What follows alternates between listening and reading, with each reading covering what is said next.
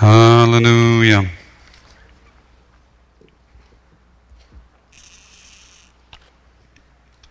Well, you didn't go camping. Hallelujah. Oh, I'm just reflecting back on camping trips. We had some camping trip discussions the other day, and the joys of those 1-inch mattresses are just overwhelming. Hallelujah. Well, we're talking about Jubilee. Everybody say Jubilee. Do you remember what Jubilee means? Jubilee means to sound a loud horn. A ram's horn. Yeah. And but from which the trumpet has come, of which I play, by the way. That's it, the awe in the room. The awe is overwhelming. I started on a cornet, which is a brass version, I'm sure, of a ram's horn. However, much more tasty, I'm sure, but nonetheless, and not near as smelly. However, if you don't clean them, after a while they do get a bit stinky. Anybody ever play an instrument, a horn? How many horn players Travis, yes, Pam? How many horn players in the room? Don't be ashamed of yourself. Put your hands up. Whoa, Gene. Oh, my God, Diane. Look at all the horn players. Whoa, look around. So Jubilee means to sound the trumpet, to sound, and it's to release a sound that it's a joyful sound. It really releases the inauguration of something, and the announcement of Jubilee. The announcement of Jubilee would happen on the Day of Atonement. But we were kind of concluding last year, whew, hallelujah. We were kind of concluding last week that the sounding of the Jubilee, you can imagine that many of those in Israel would have a ram's horn. And we were kind of concluding last week that the sounding of the Jubilee, because this celebration went on for a full year, that there would be an announcement of Jubilee potentially every time that there was the announcement or the transaction of a debt being released. Did you know that our economic system today, and even the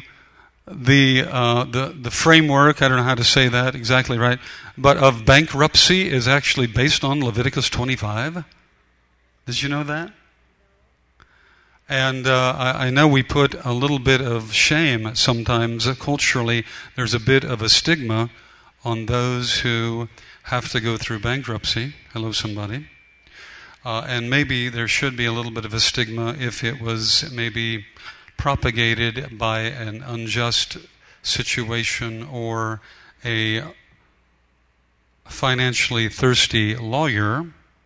But actually, in its foundation, the mindset, the perspective of bankruptcy comes out of Leviticus 25, and it shouldn't be a stigma. It should be, we actually should see it as a blessing to those who are troubled. Oh, I'm really messing with you there. Oh, boy. Just messed with all of you. Can you move forward with me in the message today, or did I mess you up so bad right there that this is just going to foul up everything, okay? Leviticus 25. Let's go to Leviticus 25 actually and read a little bit out of Leviticus 25 together. Yes? And then I want to set the tone for this a little bit.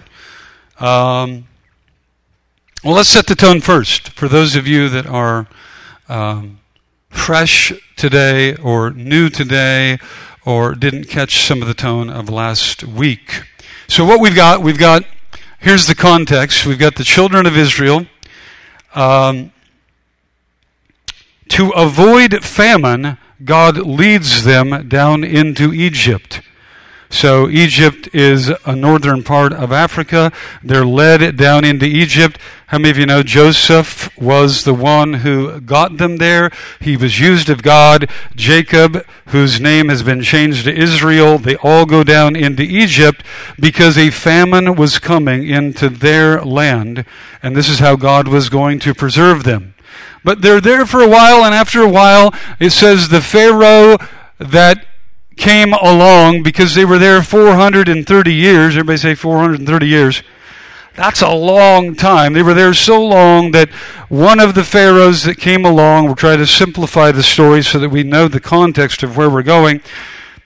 One of the pharaohs did not know the children and began to put the children of Jacob, so the 12 tribes, begin to put them into bondage. And the purpose was that they had been brought into the most beautiful part of the land, which was a type of Eden, which was what God was always up to. God always wants to restore His kids to a type of Eden. So they went down there, and when they went down there, they were given the land of Goshen. The Pharaoh that was in the position of leadership when Joseph went said, let's give them the land of Goshen. The land of Goshen was gorgeous, it was beautiful, it was fertile, it was amazing, and it says it looked like the land of Eden. And so they're given that land, but they see that they're growing, they're multiplying, and it looks like it was out of fear that they might take over, that the enemy began to constrain them with slavery. And so they begin to use the Hebrews to build everything, and all of this is going on. And so the Hebrew people begin to cry out to God, and you know what happened? What happened? Here came Moses. Moses came as a deliverer. God called him out of Midian to come back to Egypt to be a deliverer, to get them out of there. And the end of all of these plagues, the 10th plague, was the Passover. The Passover was a type, a foreshadowing of what God has done for us now as believers in this day and age through Jesus. The Passover was to bring this perfect, blemish-free, spotless lamb into the home, and to sacrifice the lamb, and then to put the blood of the lamb over the lintel and the doorposts of the home. And then the death angel passed through the land. And when that happened, the firstborn of the Egyptians died, and they said, you can go. And so they went off into the wilderness, heading to the promised land, which was the land God had promised Abraham way back, Genesis 12, 13, 14, and 15, when he said to Abraham, lift up your eyes, and as far as you can see, I'm giving this land to you as an inheritance to your children and your children's children. So they were going to that which was the promised land. Everybody say promised land. Again, a picture of what God has for you. It was a type of Eden. It was a land flowing with milk and honey, a land where precious stones and gold and silver could be dug up with a shovel. It was beautiful.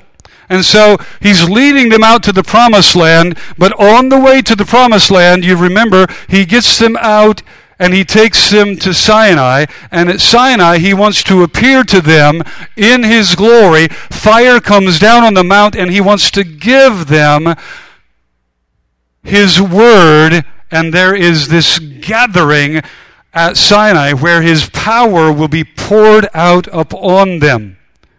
But when they get there, they're like, we're scared, we're nervous, this is too much for us. Moses, you go do this without us. We kind of don't want this. And so this was like a type or a foreshadowing of the outpouring of the Holy Spirit on the day of Pentecost, and it actually happened on Pentecost Sunday. Did you know that? So 7 weeks out there, 49 days. On the 50th day, they were to meet with God, and God came down on the mount, and the mountain quaked, and all of this stuff is going on. That was the first Pentecost. The first Pentecost was fire on the mountain, and it touched Moses so deeply that it says his face glowed. He had to cover his face with a veil lest they be overwhelmed with the glow from the presence of God. That was the first Pentecost. Pentecost in Acts chapter 2 is our fulfillment of that event. That was a foreshadowing of the Holy Spirit coming upon us. And you'll notice that they were in or on the Temple Mount when it happened. They were at the temple, on the Temple Mount. The glory of God came down. They had been seeking the Lord, and He came down with fire on each of them. Acts chapter 2. That's it? That's all I get? Really? Wrong church? What? Yes, thank you. Hallelujah. Come on, give the Lord a praise. These are amazing fulfillments. These are amazing fulfillments. I mean, this is the cool stuff of God. That God would visit His people once again, that God would have a people, that God would do these amazing things, right? So let's reverse a little bit, and let's go to Leviticus 25. Leviticus 25 is God giving them instructions about going into the land. He says, when you get into the land, when you actually get through all of this and you actually get into the land, then here's the things I want you to do. When did they get into the land? They had to cross the river Jordan. Remember that? They crossed the river Jordan at flood stage. He said as soon as the priests put their feet in the water will back up. So they get out there. Remember, they're going to fight a battle on the other side, which is Jericho. They get up to the river Jordan. It says when the priests put their feet, this is Joshua chapters 1, 2, and 3. When they put their feet in the water is going to back all the way up to where? Remember? It's going to back all the way up to a city called Adam. It was a symbol of God rolling back the curse all the way. Every one of these things, God is symbolically. He's foreshadowing. He's declaring all these things. Do you remember are you having fun yet? Are we okay? Go over to Luke 24. Luke 24. Thank you for bearing with me. Luke 24, I want to see if I can find this passage, because the Word is so alive. The Old Testament, the First Testament, the Testament to the Hebrew people is so alive with the picture of Yeshua. It's so alive with salvation. It's so alive with the goodness of God. It's so relevant, and it's not just a history book, but it's a book that unfolds and uncovers the mystery of salvation. It's not a book for you to leave alone. It's not a book for you to set aside. It's not a book for you to cut out of your Bible. It is a book that is full of life for us. There's so much life for us here. I'm looking for something in Luke 24. Sorry. You okay? See if I can find it. Give me a minute.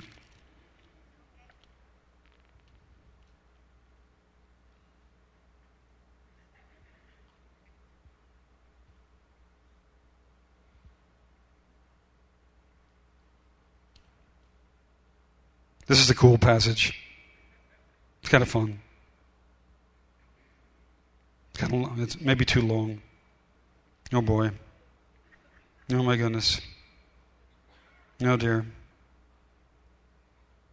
Okay, this is right after the resurrection. Right after the resurrection.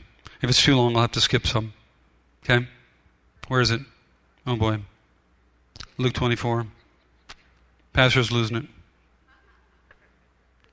Peter arose and ran to the tomb, stooping and looking in.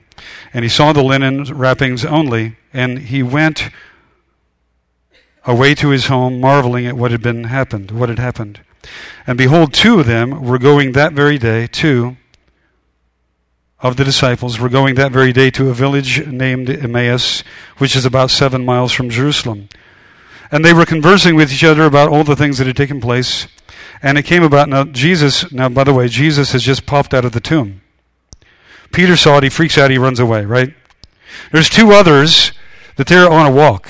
All they know is that our Lord's been crucified. All they know is that he's dead. It came about while they were conversing and discussing, Jesus himself approached and began traveling with them. But their eyes were prevented from recognizing him. And he said to them, "What are these words you're exchanging with one another as you're walking?" And they stood still, looking sad, and one of them, named Cleophas, answered and said, "Are you the only one visiting Jerusalem unaware of the things that have happened here in these days?" And he said to them, "What things?" And they said, "The things about Jesus of Nazareth, who was a prophet, mighty in deed and in word, in the sight of God and all the people, and how the chief priests and how the rulers delivered him up to the sentence of death and crucified him. But we were hoping that it was he who was going to redeem Israel. Indeed, besides all this, it is the third day since these things happened. But also some women among us amazed us when they were at the tomb early in the morning and did not find his body. They came, saying that they had also seen a vision of angels who said that he was alive. And some of those who were with us went to the tomb and found it just exactly as the women had said, but him they did not see. And he said to them, "O foolish men and slow of heart to believe in all the prophets have spoken. Was it not necessary for the Christ to suffer all these things and to enter into his glory?" And beginning with Moses and with all the prophets, and beginning with Moses, who wrote the Torah, who wrote the first 5 books? Moses. And beginning with Moses and with all the prophets, he explained to them the things concerning himself in the Scriptures. The Old Testament is telling his story. These things are telling his story. He begins to expound to them. They didn't have what we call the New Testament. All they had was that First Testament. They didn't have what we have today, the writings of Paul. All they had was that First Testament, and he began to show them himself. He began to expound on where he was. He began to expound on where God was hiding and where he had hidden the Messiah and the breakthroughs and the love and the restoration and everything that he had intended for people. He began to share these things. Isn't that cool? And they approached the village where they were going. And he acted as though he would go further. And they urged him, saying, "Stay with us, for it is getting toward evening. And the day is nearly over." And he went in to stay with them. And it came about that when he had reclined at the table with them, he took the bread and blessed it. And breaking it, he began to give it to them. And their eyes were opened. And they recognized him. And he vanished from their sight. And they said to one another, "Were not our hearts burning within us while he was speaking to us on the road, and while he was explaining the Scriptures to us?" What Scriptures was he explaining? The Old Testament, the First Testament, the Testament to the Hebrew people. That's what he was explaining. As he was explaining it, the Holy Spirit was stirring their hearts. Their hearts were burning. Don't throw it out. It's full of life. Seek to understand it. Seek to be a learner. Seek to understand it. Seek and ask the Holy Spirit to begin to show you the things that are hidden in that testament, in those Scriptures. Those Scriptures have power. They have relevance. They have understanding. They have fulfillment. And they're a beautiful picture of what God is up to. Amen? And so he said, when you get into the land, when you go into the land, try and hurry. That was quite a detour right there. One of the largest rabbit trails Lily's ever had right there. Lily goes on rabbit trails, by the way. And we will be waiting forever for her to come back. Lily the lab. Some of you don't care. So he says to them, listen, he says to them, when you get into the land, here's what and he's giving them instruction. Leviticus 25, we've been looking at it, is where we find a bunch of this instruction. The Lord said to Moses on Mount Sinai, "Speak to the Israelites and say to them, when you enter the land I'm going to give you, the land itself must observe a Sabbath to the Lord." They would have a Sabbath, the land would have a Sabbath. For 6 years you're to sow your fields, for 6 years prune your vineyards and gather the crops. But the 7th year the land is to have a Sabbath of rest a Sabbath to the Lord. Do not sow your fields or prune your vineyards. Do not reap what grows of itself or harvest the grapes of your untended vines. The land is to have a year of rest. Whatever the land yields during the Sabbath year will be food for you, for yourself, for your manservant, your maidservant, your hired worker, your temporary resident who lives among you, as well as for your livestock, wild animals in your land. Whatever the land produces, it may be eaten. Verse 8, then count off 7 Sabbaths of years. 7 times 7 years, so that the 7th Sabbath of years amount to a period of 49 years. Then have the trumpet sounded, the trumpet, the Jubilee, the Jubilee would be sounded everywhere on the 10th day of the 7th month. On the Day of Atonement, sound the trumpet throughout your land and consecrate the 50th year and proclaim liberty throughout the land to all its inhabitants. It shall be a Jubilee for you. Each one of you is to return to his family property, and each to his own clan. The 50th year shall be a year of Jubilee for you. Do not sow, do not reap what grows. Everyone, verse 13, in this year of Jubilee, everyone is to return to his own property. And then he gives more instruction on that. Now, I told you last week, our emphasis last week is that the Jubilee historically, and by the way, we're in a historical year of Jubilee. We talked about that. 1917 was a historical year of Jubilee. It's the year the Balfour Proclamation was declared. Britain won a war against the Turkish and the Ottoman Empire, and the Balfour Proclamation established a homeland for the children of Israel in 1917. That was 2 Jubilees ago. The last Jubilee was 1967, and we know what happened in the 1967 Six-Day War. Israel recaptured Jerusalem and the Temple Mount, and it was a great victory. So there are historical Jubilees. We live in what I believe is a perpetual Jubilee, because Jesus has become our Jubilee. So we're living in a perpetual Jubilee. We expect God to move during a historical Jubilee. We expect God to move on behalf of His people. We pray for the peace of Jerusalem. We pray for the people, the Hebrew people. We're believing for God to restore them and to bring them in. Romans chapter 11 says that their salvation will be like a salvation for the whole entire globe. As they come in progressively, we're going to hit a threshold as they come in. And they're coming in now to Yeshua. And as they come in to Him, as they come in and acknowledge Him. And right now they're saying, blessed is he who comes in the name of the Lord. Jesus said, you will not see me again until you hear this be said, blessed is he who comes in the name of Yeshua. Guess what? They're saying it. God is up to crazy and cool things. We're going to hit a threshold, and we're going to hit a point in that threshold where the weight of them coming into Yeshua is going to bring a salvation to the globe that's going to blow your mind.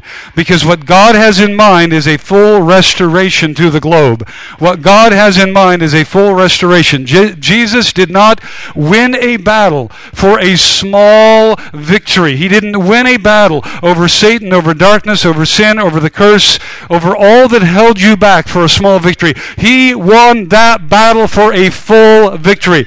He won that battle for a restoration of the entire globe. Romans chapter 11 says they will come in.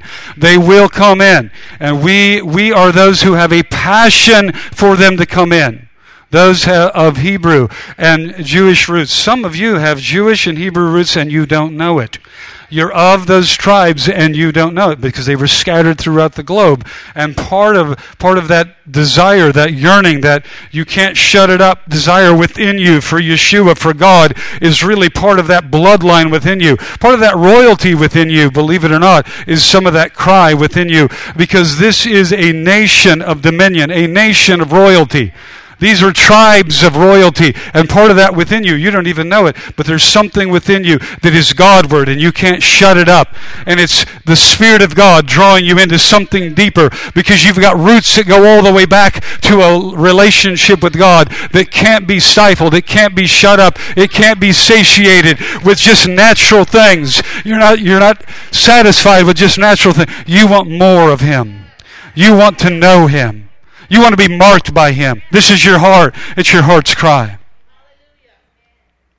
So He says to them, and I mentioned this last week, that Jubilee is to be, it was a resetting. Historically, it was a resetting of economy. It was a resetting of economy. When they went in, and as they're getting up to the Jordan, ready to cross the Jordan River, then God gives Joshua a download, and he sees all of the property of the promised land, and God tells him what to divide among the clans. So the 12 tribes all received, I can't tell you how much because I haven't studied that part, but all of the 12 tribes received a land allotment. 1,000 acres, 5,000 acres, I don't know what it was. It was huge. Each one of the tribes received a land allotment, and that was their land to go in, dispossess the enemy out of, and to settle in and inherit the houses, the lands, the vineyards, the farms that were already there. That was the land allotment. The year of Jubilee was a reset of the economy where, after 50 years, some would prosper, some of the clans would prosper, some would falter, some would have good weather, some would have bad weather, some would have sickness or disease, some would have trouble, some would have resistance from enemies, some would have difficulties. There would be some who would go into debt. Some would not go into debt. Some would have prosperous crops. Some would not have. And so what would happen is things would get kind of sideways where some of the children of Israel would be in debt. Some would have indentured servants. Some would have slaves. Some would have slaves from other countries as well, from round about. All of that's explained. And he's saying in the 50th year, you're going to reset the economy and you're going to release all debt. You're going to release slaves. You're going to release slaves. You're going to release those that owe you something, no matter how much they owe you. No matter how much they owe you, to sustain Jubilee and to move into the next season of God's hand on the nation, then you have to release whatever is owed you, no matter how much that is. So last week we talked about that. That was the theme last week. Believe it or not, it took me this long to get to last week's theme. That's a good preacher. He can talk way too much. So, we talked about, you know what, for us to have perpetual Jubilee, for us to enter into, live in, abide in perpetual Jubilee, then we embrace this as a lifestyle. We become ones who watch over our heart, and we are like crazy about releasing debts. When the disciples are watching Jesus and they're perplexed and they're watching Him and they're like, man, we want everything that He's got and we want a relationship with Father like this. And they said, teach us how to pray. Matthew 6, 9 through 11, all the way through, actually verse 13, He's teaching them how to pray. Pray this way, Our Father who art in heaven, hallowed be thy name, right? And then he moves in through the prayer, and he says in this prayer, he says, give us this. So he's implying that every day we're actually going to have this fresh relationship with Father. Every day we have a fresh relationship with Father. And then he says, he goes on in that prayer, forgive us as we forgive our. Forgive us our debts to the degree, to the ratio that we forgive our debtors. Those that owe us something, since I owed you something to that same degree, and actually right now I might owe you something. Right now I might have invoked the blood of Jesus all over again because I messed up again. Anybody ever mess up again? Oh yeah, don't look around when you raise your hand on that one. And so, forgive me my debts to the same degree as I forgive the debts of those that owe me something. How often do we pray this? This is a daily part of our lives with God that we can live in, that we can walk in a perpetual jubilee, that the jubilee of God will be ours, that the blessing of God will be ours, that everything is reset with us. We reset everything with others so that everything is reset with us, so that we continue to walk in the blessing of God. How much loss have we incurred? How much loss have we incurred? See, what happens is that our sins begin to encroach on our inheritance. Are you hearing me? How did they lose their inheritance? They got 5,000 acres. The clan got 5,000 acres. How did they lose that 5,000 acres? Their failures, their difficulties, their sins, their foolishness began to encroach on their 5,000. They had to let 1,000 go. They lost another 500 over here. They've got this leased out to a neighbor. They've got that one over here. They're in debt. They had a debt over here with another neighbor over here with Reuben, with Levi. They couldn't pay Asher. They couldn't pay off some of these debts, and so now they're down to 3,000 acres. How does this work with us? There's spiritual principle here. Our sins, our unresolved debts with God begin to diminish our inheritance. They begin to encroach on our soul and begin to diminish our inheritance. What God intends for us is a fully restored life. This all started when He gave us the planet. You have an allotment on the planet. You have a place of dominion on the planet. You have a place of blessing on the planet. You have a more than enough role and a place on the planet. But our sins begin to encroach on our inheritance, and our inheritance is interrelated to what He's called us to do and what He's meant for us and what He foresaw for us and what He wove together as provision for us. And He never intended for you to fail in anything that He saw about you. You're not supposed to fail. He's got a full inheritance for you. But the problem is our unresolved sins have opened the door for our inheritance to be encroached upon, and now we're living out of 3,000 acres instead of the 5 He gave us, or we're living out of 2,000. We're trying to sustain everything out of 1,500 acres instead of out of the full 5,000 that He gave us. Our heart has become small. Watch over your heart. Proverbs 4:20. Guard your heart, because out of your heart comes the boundaries of your life. Proverbs 4:20, guard your heart above all things, because out of your heart comes the issues. The King James says the issues of life. Guess what? It's the word in Hebrew, the boundaries. It's the boundaries. It's the boundaries. Your heart is determining if you're down to a 1,500 acre life. And you're trying to provide, and you're trying to move through, and you're trying to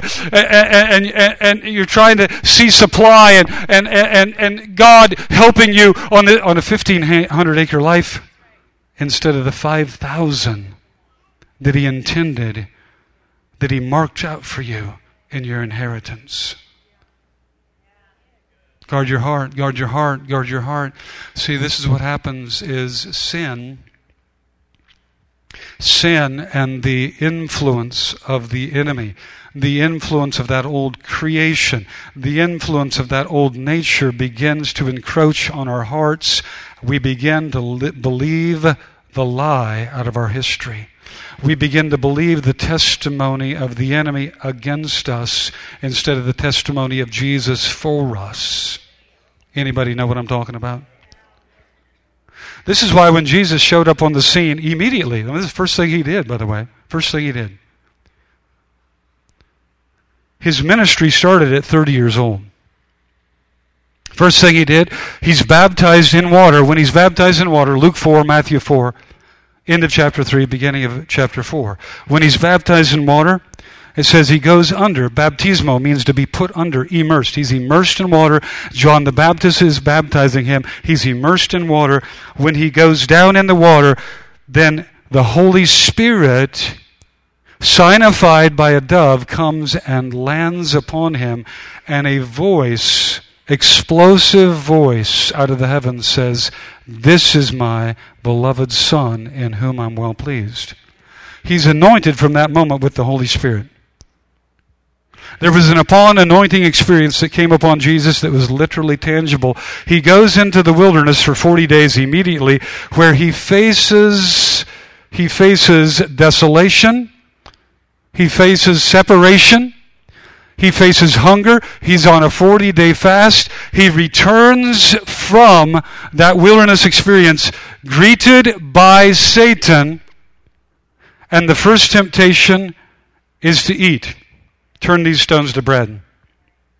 He comes out of that experience victorious. You know that. He comes out of that experience victorious, and he immediately walks into the temple. He walks into the temple and says, "Hand me the scroll of Isaiah." Remember this? This is in Luke chapter 4, verse 18. "Hand me the scroll of Isaiah." And he opens it up in the temple, and he scrolls through to chapter 61, and he begins to read chapter 61. He is the Jubilee.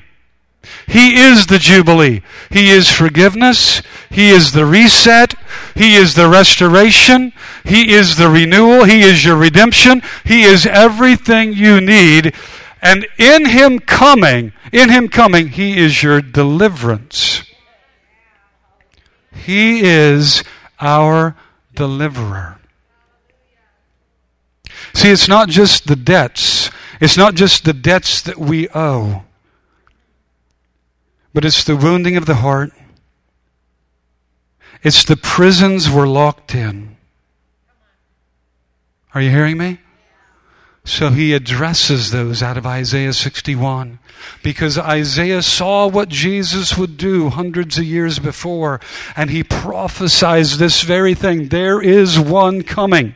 There is one coming who will fulfill the Jubilee, not just for real estate, not just for 5,000 acres, not just for the clans, but he will fulfill the Jubilee for your heart and restore your heart. Because when your heart is restored, you're restored in your inheritance. Isaiah 61. Let's read it. I want to read it. I want to read it. I want to read it. I want the band to come.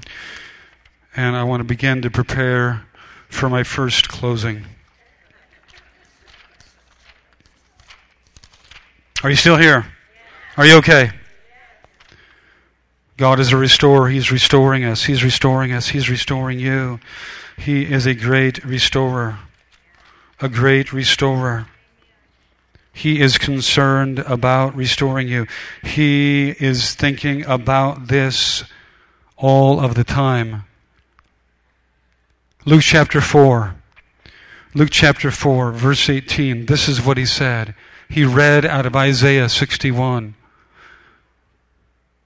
"The Spirit of the Lord is upon me, because He has anointed me to preach the gospel to the poor." Have you come to your 50th year? Have you come to Jubilee poor? Have you come to your 50th year? You've got some losses. Have you come to the 50th year and your financial, your economic position is not what you hoped? The Spirit of the Lord is upon him, and he has come to bring good news to all of you whose economic position is not in line with the inheritance God ordained for you.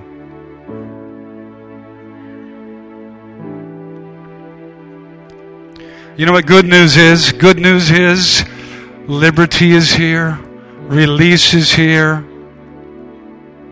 refreshment is here, hope is here. He's anointed me to preach good news to the poor. He has sent me to proclaim release to the captives. Oh, I know what that's like. I've felt captive before. I've felt captive because a behavior of sin put me into captivity.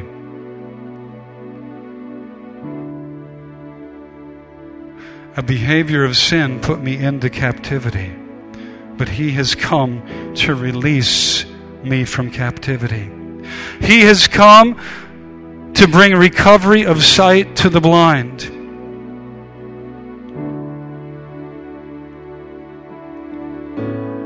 Can you see all that He's up to? Can you see all that He's up to? Can you see how good He is and what He's ordained for you? Can you see the freedom that He's ordained for you? Remember in Luke 24, 2 were walking with Jesus on the road to Emmaus and didn't recognize it was Him because of a blinding of the eyes. Have you fully allowed Him to minister in your heart? Not just forgiveness, but deliverance. Are you working with Him, agreeing that those things are gone? They are past. I don't want them. They're not a part of me anymore. Those things that have held me, I don't want it in my life anymore. Those things that have limited me, those things that have weighed me down, those things that have encroached on my inheritance, I don't want them anymore. I don't want them anymore. I don't want them anymore. I yield to the fullness. I cooperate. I obey. I walk into, I agree with the fullness of the inheritance that Father ordained for me, that He granted me, that He gave to me in the beginning. I say yes to You, Lord. I want my eyes open to set free those who are oppressed, to proclaim a year of favor, to proclaim the favorable, the acceptable. You know what God loves this year? He loves, historically, He loves the year of Jubilee. And He loves perpetual Jubilee. Jesus came to announce, I am He. I am the rest that you are to enter into. Proclaiming the favorable year of the Lord. And it says He closed the book, gave it back to the attendant, and sat down. And all of the eyes of the synagogue were fixed on Him. And He began to say to them, right then, today, this scripture has been fulfilled in your hearing. Stand with me this morning.